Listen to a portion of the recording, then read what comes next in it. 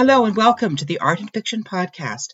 I'm your host, Carol Cram, and in this episode, I'm delighted to share with you my conversation with Helene Mario, the author of 3 suspense novels, including The Lost Concerto and Dark Rhapsody, both listed in the music category on Art and Fiction. Helene Mario brings to her writing a long career working for nonprofit boards and giving back to numerous charities, particularly through the Helene and Ronald Mario Fund. All the royalties from her book sales go to programs that support reading programs and the well-being of children and families. When it comes to writing, Helene wants more than anything to tell a good story, create characters with depth, and paint pictures with words. She wants to be a storyteller forever. Welcome to the Art and Fiction Podcast, Helene. Thank you. I am so pleased to be here, Carol. I love the website. Oh, well, thanks so much. I'm really excited to chat with you today about your series of thrillers. 2 novels in the series have been published, and both are featured on Art and Fiction in the music category. So The Lost Concerto is the first novel in the series, and it introduces us to the main characters who we will meet in subsequent novels. And then your second novel, Dark Rhapsody, also brings in a lot of elements of the visual arts, which of course I loved. Your novels are thrillers, but the arts play such a major role, which I think is why I enjoyed them so much.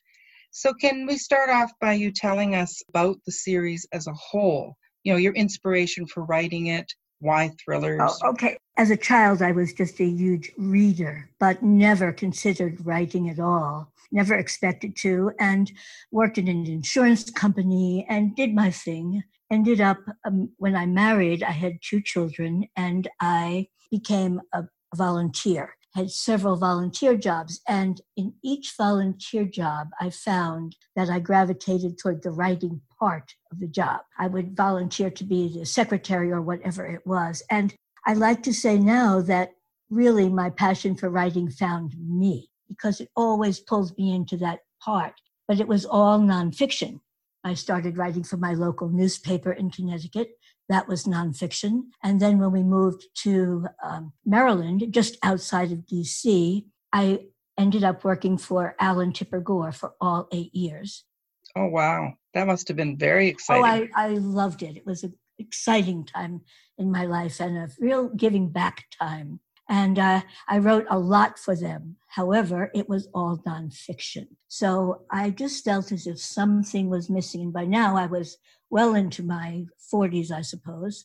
And that is what brings me finally to fiction. I can remember very well sitting by the water, and I had a newspaper, and I happened to see a picture of a fellow, a gray, black and white photograph of a man.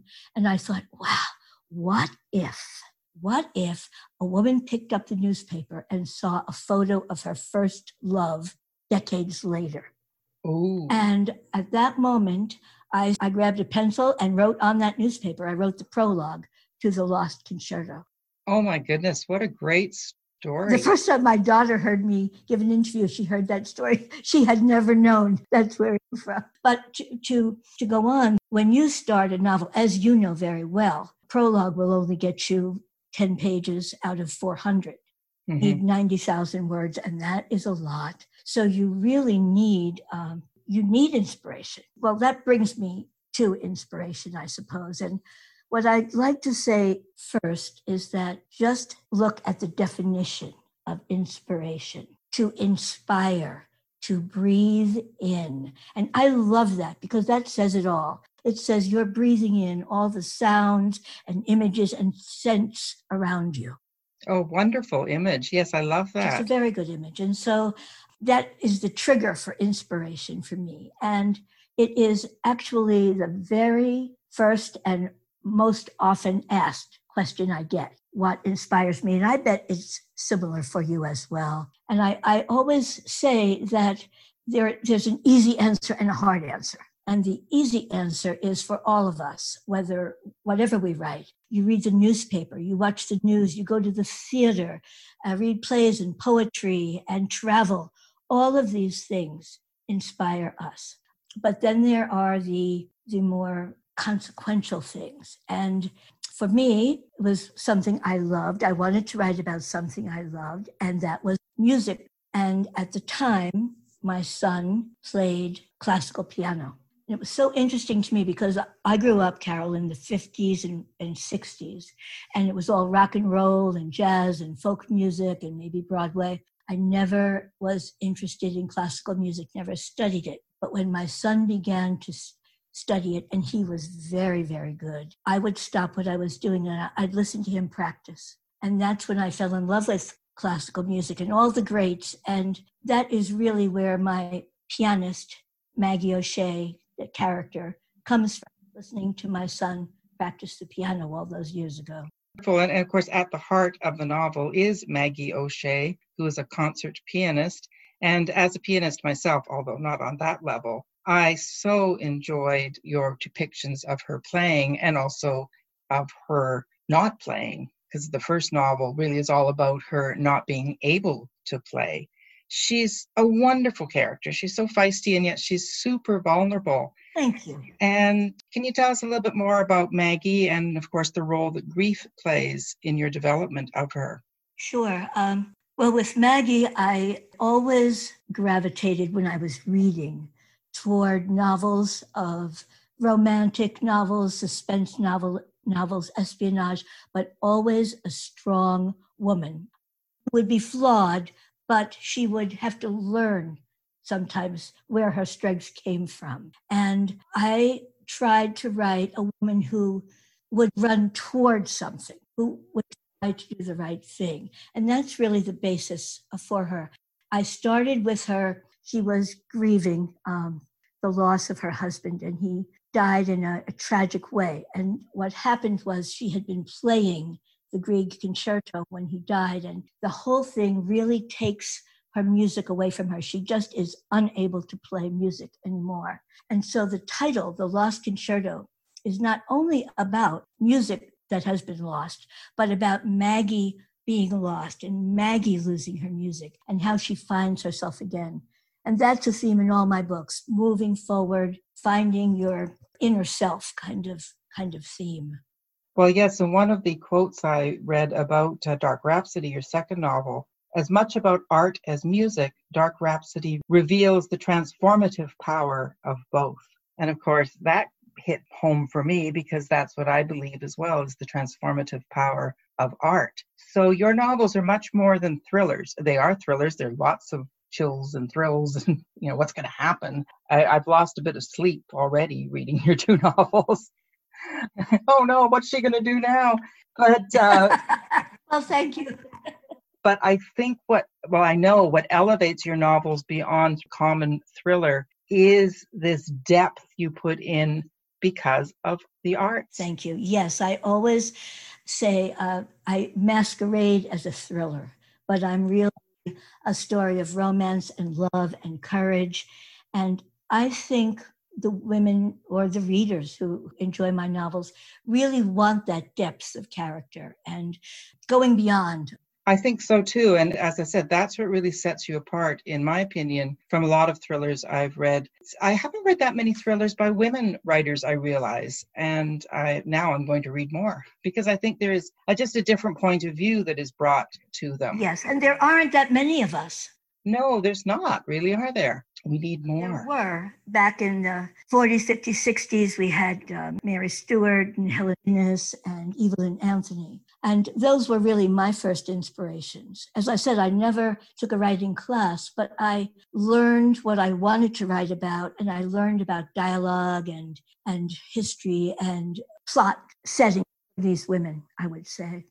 Yes. And I think most of us of a certain era remember Mary Stuart very, very well. She was great.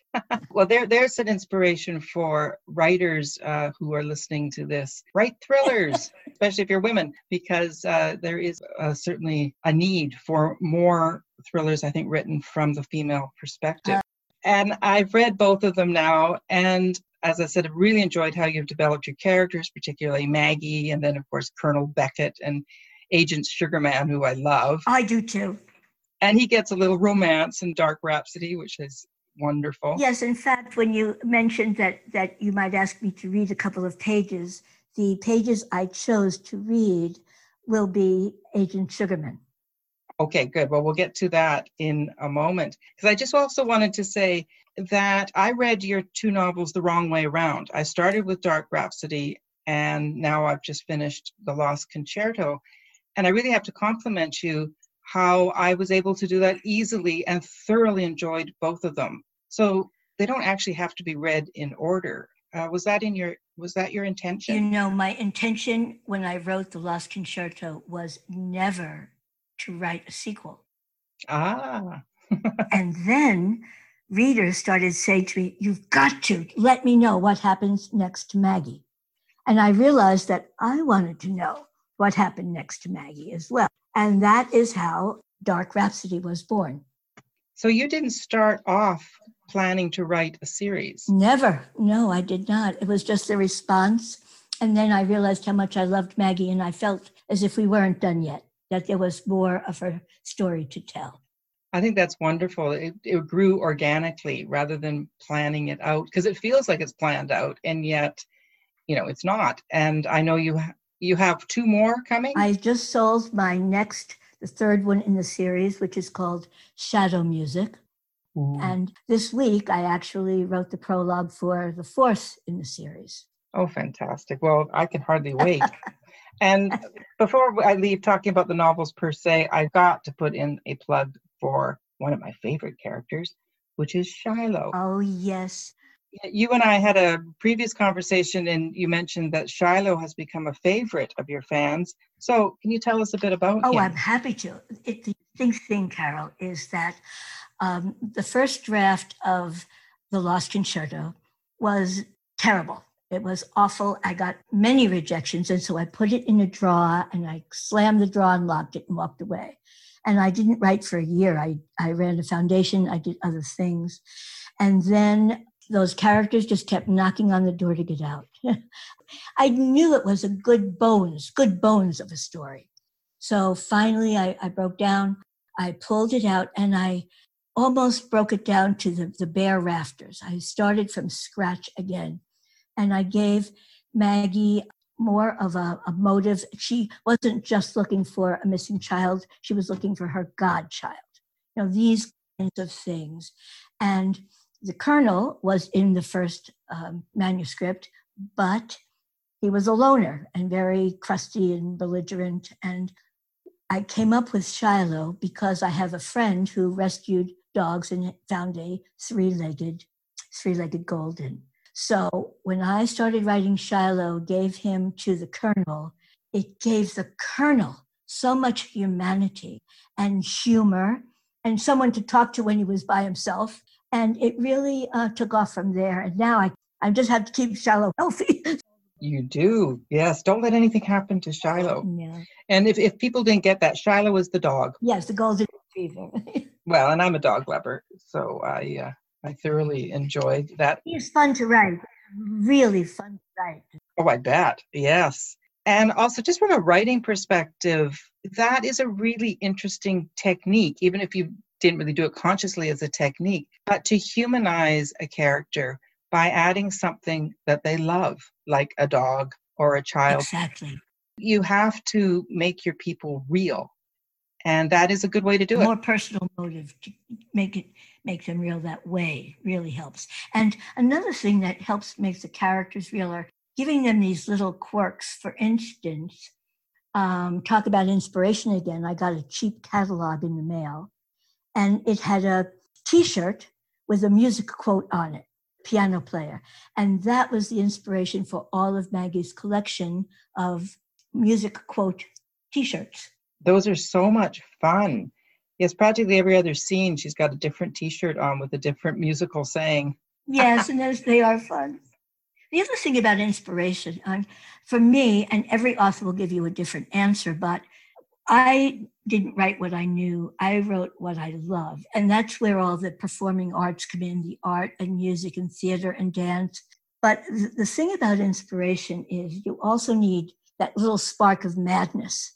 When I look at inspiration, it goes hand in hand with research, because you can only go so far. And if, for instance, I cannot play the piano, so I can't even find middle C.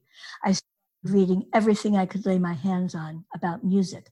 And what the research did, it opened up plot for me, because as I read about music, I started reading about missing music. And then I started reading about missing music from World War II. And I read about Hitler, who banned music by Jewish composers. He still had those 78 RPM albums in his bunker. And they were worn down to the groove from him listening to them. So the more research you do, the more you come across these, even if only 10% works up into your novel, you still have this beautiful background to draw from. And that's such excellent advice, that research is not just to find out a particular thing, to be open when you're researching. Exactly. I love that part. Just kind of reading and hoping that something will fall into place. And it often does, surprisingly. Yes, you're exactly right. And the other thing is, it could take you in a totally different direction. Plot is the hardest thing.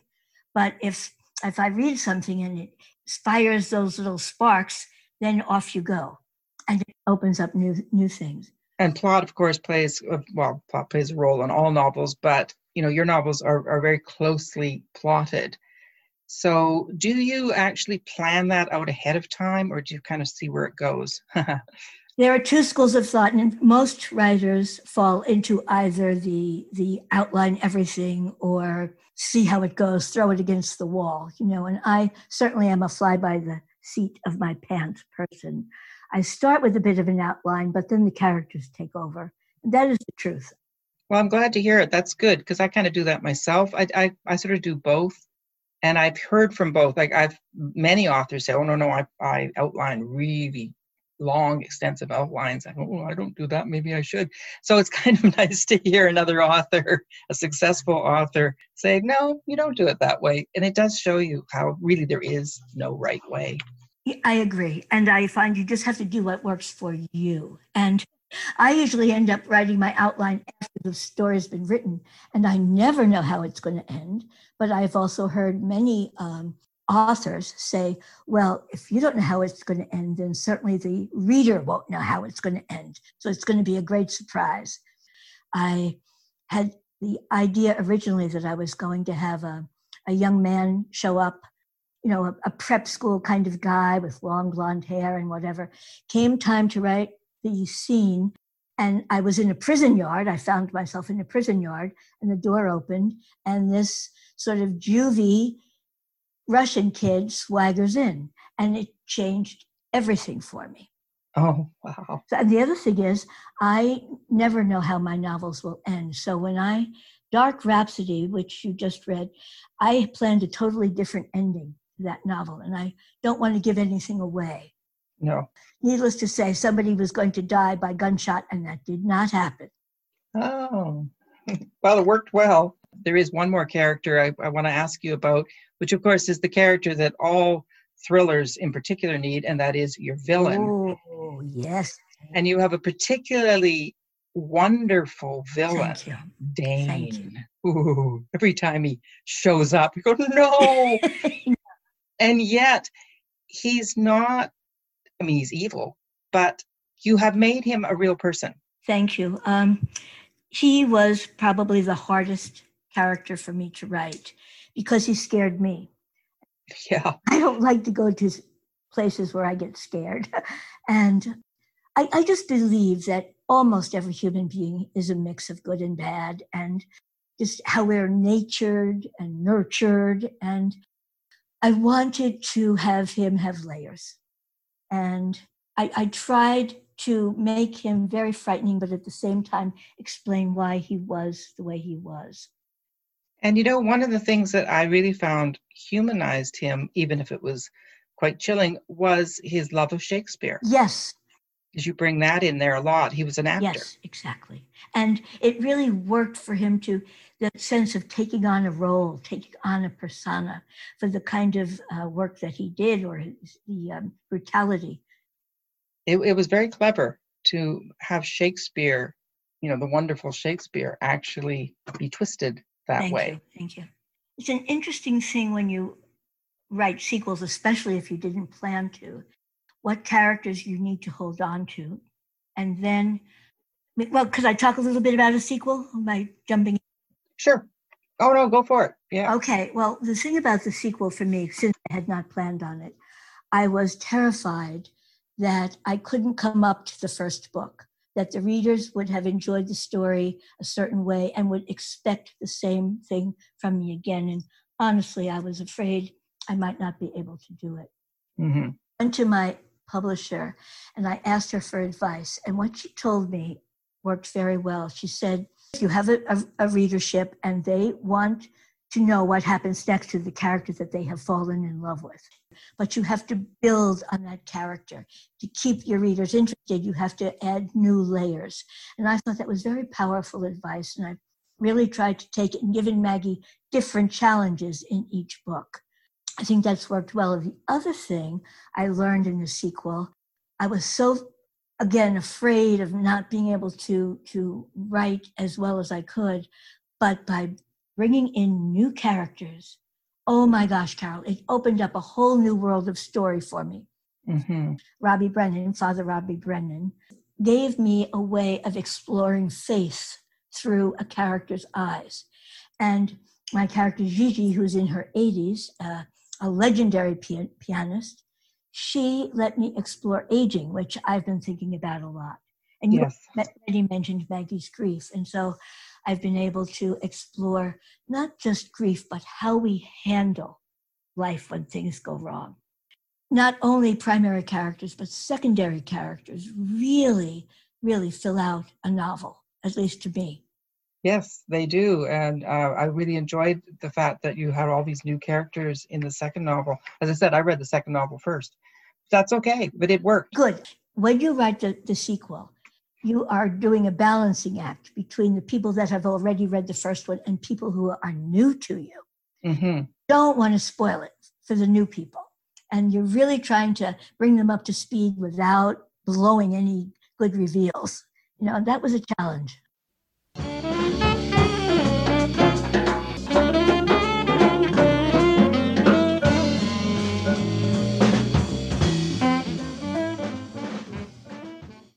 Time for a short break.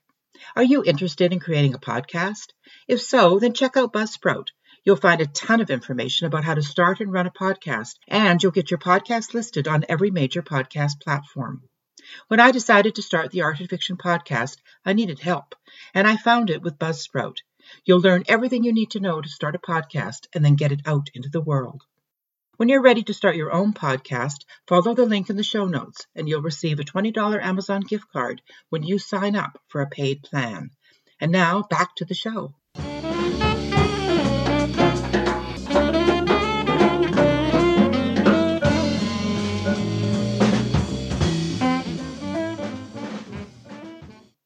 So we talked earlier about you would do a little reading for us. So could you... Yes. So we talked earlier about you would do a little reading for us. So could you set it up? So I chose two characters from Dark Rhapsody.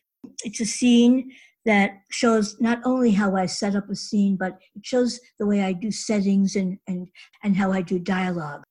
Simon Sugarman is a Department of Justice agent who has been searching for a woman named Hannah. Hannah he finds in Vienna. She is a blind cellist, and she has her own service dog, a greyhound named Jacques. And it's a Friday night, and she is Jewish, and she invites Sugarman to her apartment for Sabbath. And I'll just read you just two pages from it. Perfect. The candles flickered to life. Hannah extended her hands over the flames, drawing her palms inward 3 times in a graceful circular motion. She covered her eyes and began to recite the blessing. Rakatu Adahenu Alenoi. He was unexpectedly moved by her words, by the beauty of her carved face beneath her veil, her narrow hands as they circled the firelight in the shadows, drawing the light into her eyes that could not see. It was one of the most beautiful moments he could remember. He felt as if he had just stepped back in time, into a home in ancient Jerusalem. He glanced at the front door, half expecting Moses to enter the room in long flowing robes. The prayer was brief, low, and musical. Then she opened her eyes and said, "Good Shabbos, Simon." "Good Shabbos, Hannah Hoffman." "I love the candles," Hannah said into the silence. "They symbolize family, warmth, and dreams. Prayer. Wherever you are, the candles make it home." "For me," she said, "firelight takes away the darkness." She fixed her eyes on him like blue flames under water. "For me as well, my world is mostly dark," she told him. "But sometimes I perceive light, flickering, shadows." She turned away. "I am a woman in shadows." "We have more in common than I realized," he said. But he thought, "All I see is light when I look at you." His eyes touched on the cello behind her, and he heard himself say, "While we wait for Maggie, would you play something for me?" "Of course. I promised you only good this evening, did I not? I think, yes, you will enjoy Dvorak's cello concerto." Dvorak always said that the finale should end gradually, like a breath. "Listen for it." "You can play music on Shabbat?" She smiled. "Every no allows a yes. Reading and music give us peace." She slipped off her veil, dropped it on the table, moved unerringly toward the cello. Grasping the long neck, she sat in a straight-back chair and settled the instrument between her knees. As if it were a signal, Jacques rose and came to settle at her feet, her smooth, narrow head close to Hannah's thigh. Hannah lifted the bow with a soft sigh. And then, in a moment so intimate and intense that Sugarman caught his breath, she simply wrapped her body around the cello. Dark rhapsody, thought Sugarman, come to life. For a heartbeat of silence, there was only this beautiful woman, dark head bowed, lit by the flicker of candlelight. Then, with a slight nod and a dip of her shoulder, she stroked the bow across the strings and began to play. Oh my goodness. Oh, that's wonderful, Elaine. That's a wonderful snippet of your writing style, which is fabulous. I thoroughly enjoyed that. Thank you. I really try to paint a picture with words, Carol. That's always been what I wanted to do. Well, and again, that's something you do very well is your wordsmithing. I love wordsmithing. I love playing with words, and obviously you do as well. So you're very good at... Yes, I can spend hours on one sentence. Oh gosh, yes, can't we all? That's my favorite part. Actually, I think my very favorite part is what an editor once called the sanding, when you're going through towards the end and you're just making everything glisten. That's so much fun. Oh, I like that. I like that. Yeah. I know, sanding. I'm at that point with my current one that's just about to go out. For me, the most difficult part is plot and kind of seeing the whole novel in my head. Yes. Some people, they start a novel and they know exactly, as we talked about earlier, they can see it in their head. I can't. And I do tend to waste a lot of time trying to get to that point. But once you do. Yes. You have to find that heart of the novel, that moment that transforms it into something more. And whether it comes from plot or character or something else, I don't know. And yeah, there's no magic bullet. You really just have to work. You're exactly right. I hope that touch of madness every once in a while. I know. Yeah, it's a lot of fun, though. Why do we do it? Well, because we can't not do it. It's exactly right. So I just want to talk a little bit more about the business of writing and marketing. Yes. These days, whether you're published or not, you have to do quite a bit of your own marketing. So can you just share what you do? Sure. I've written a total of 4 books. One of them, Firebird, published by myself, or at least I hired someone to publish it for me. It was self-publishing. It was relatively inexpensive, and it's very quick. It went up online very quickly, and the costs were minimal, and I had total control, which means I could choose the cover, I could choose what I edited, I could choose what I charged for the book. What I did not realize is how much marketing I should have done that I didn't. So the novel did very well at the beginning, and it was a standalone novel. and peaked and then sort of fell to the floor because I didn't understand that how much marketing was needed. Now, the next 3 books I've sold to a publisher traditionally, and the biggest surprise there is that 2 big surprises, really. You don't own the novel anymore, first of all. So I was asked for my opinion about a book cover, but of course the publishers will choose the cover, they'll choose just everything else about the book. And also I thought was free of marketing, but oh no, it's a mid-sized publisher and you still have to do your share of marketing. I'll put in for awards, or I do a lot of speaking to libraries and book clubs, those kinds of things. You really have to get out there and try to Facebook maybe once a week. You know how that goes. It's interesting that, even when you are traditionally published, you certainly do have to do your own marketing. So of the 2, which one's a better experience so far? For me, I like having a publisher. I like that sense of family. I like the direction. I think they've done a beautiful job with the covers, and they have, yes. Yeah, I'm comfortable. I'm very at home, and I just like seeing my book in hardcover on a shelf. I like that. That is nice. Yes. It made me proud. You really need an agent no matter what. So you got an agent before you sold your Maggie O'Shea novels? Well, actually, no.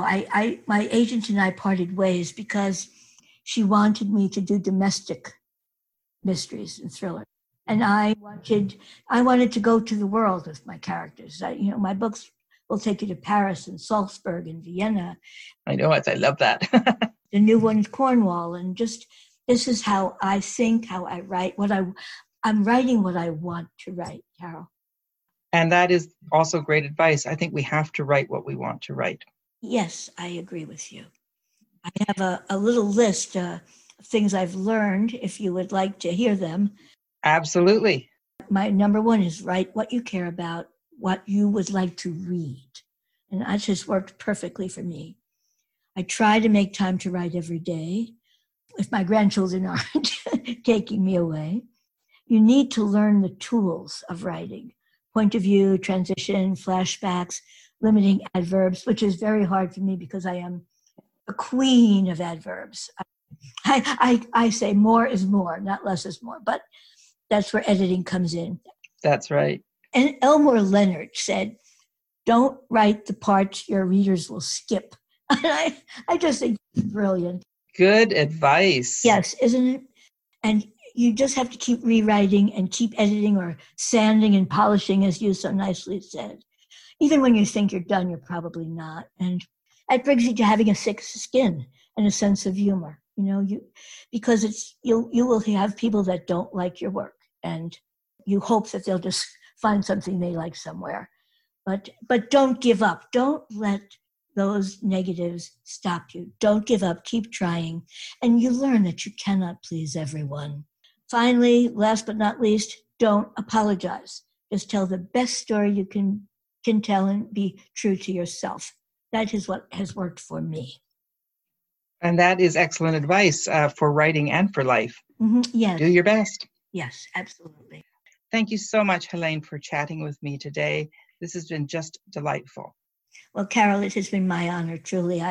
I love talking about writing because I just remember the 7-year-old child I was, curled in a rocking chair, reading a book. And that feeling is so wonderful that you just want to share it with other people. You certainly do. Well, thank you so much.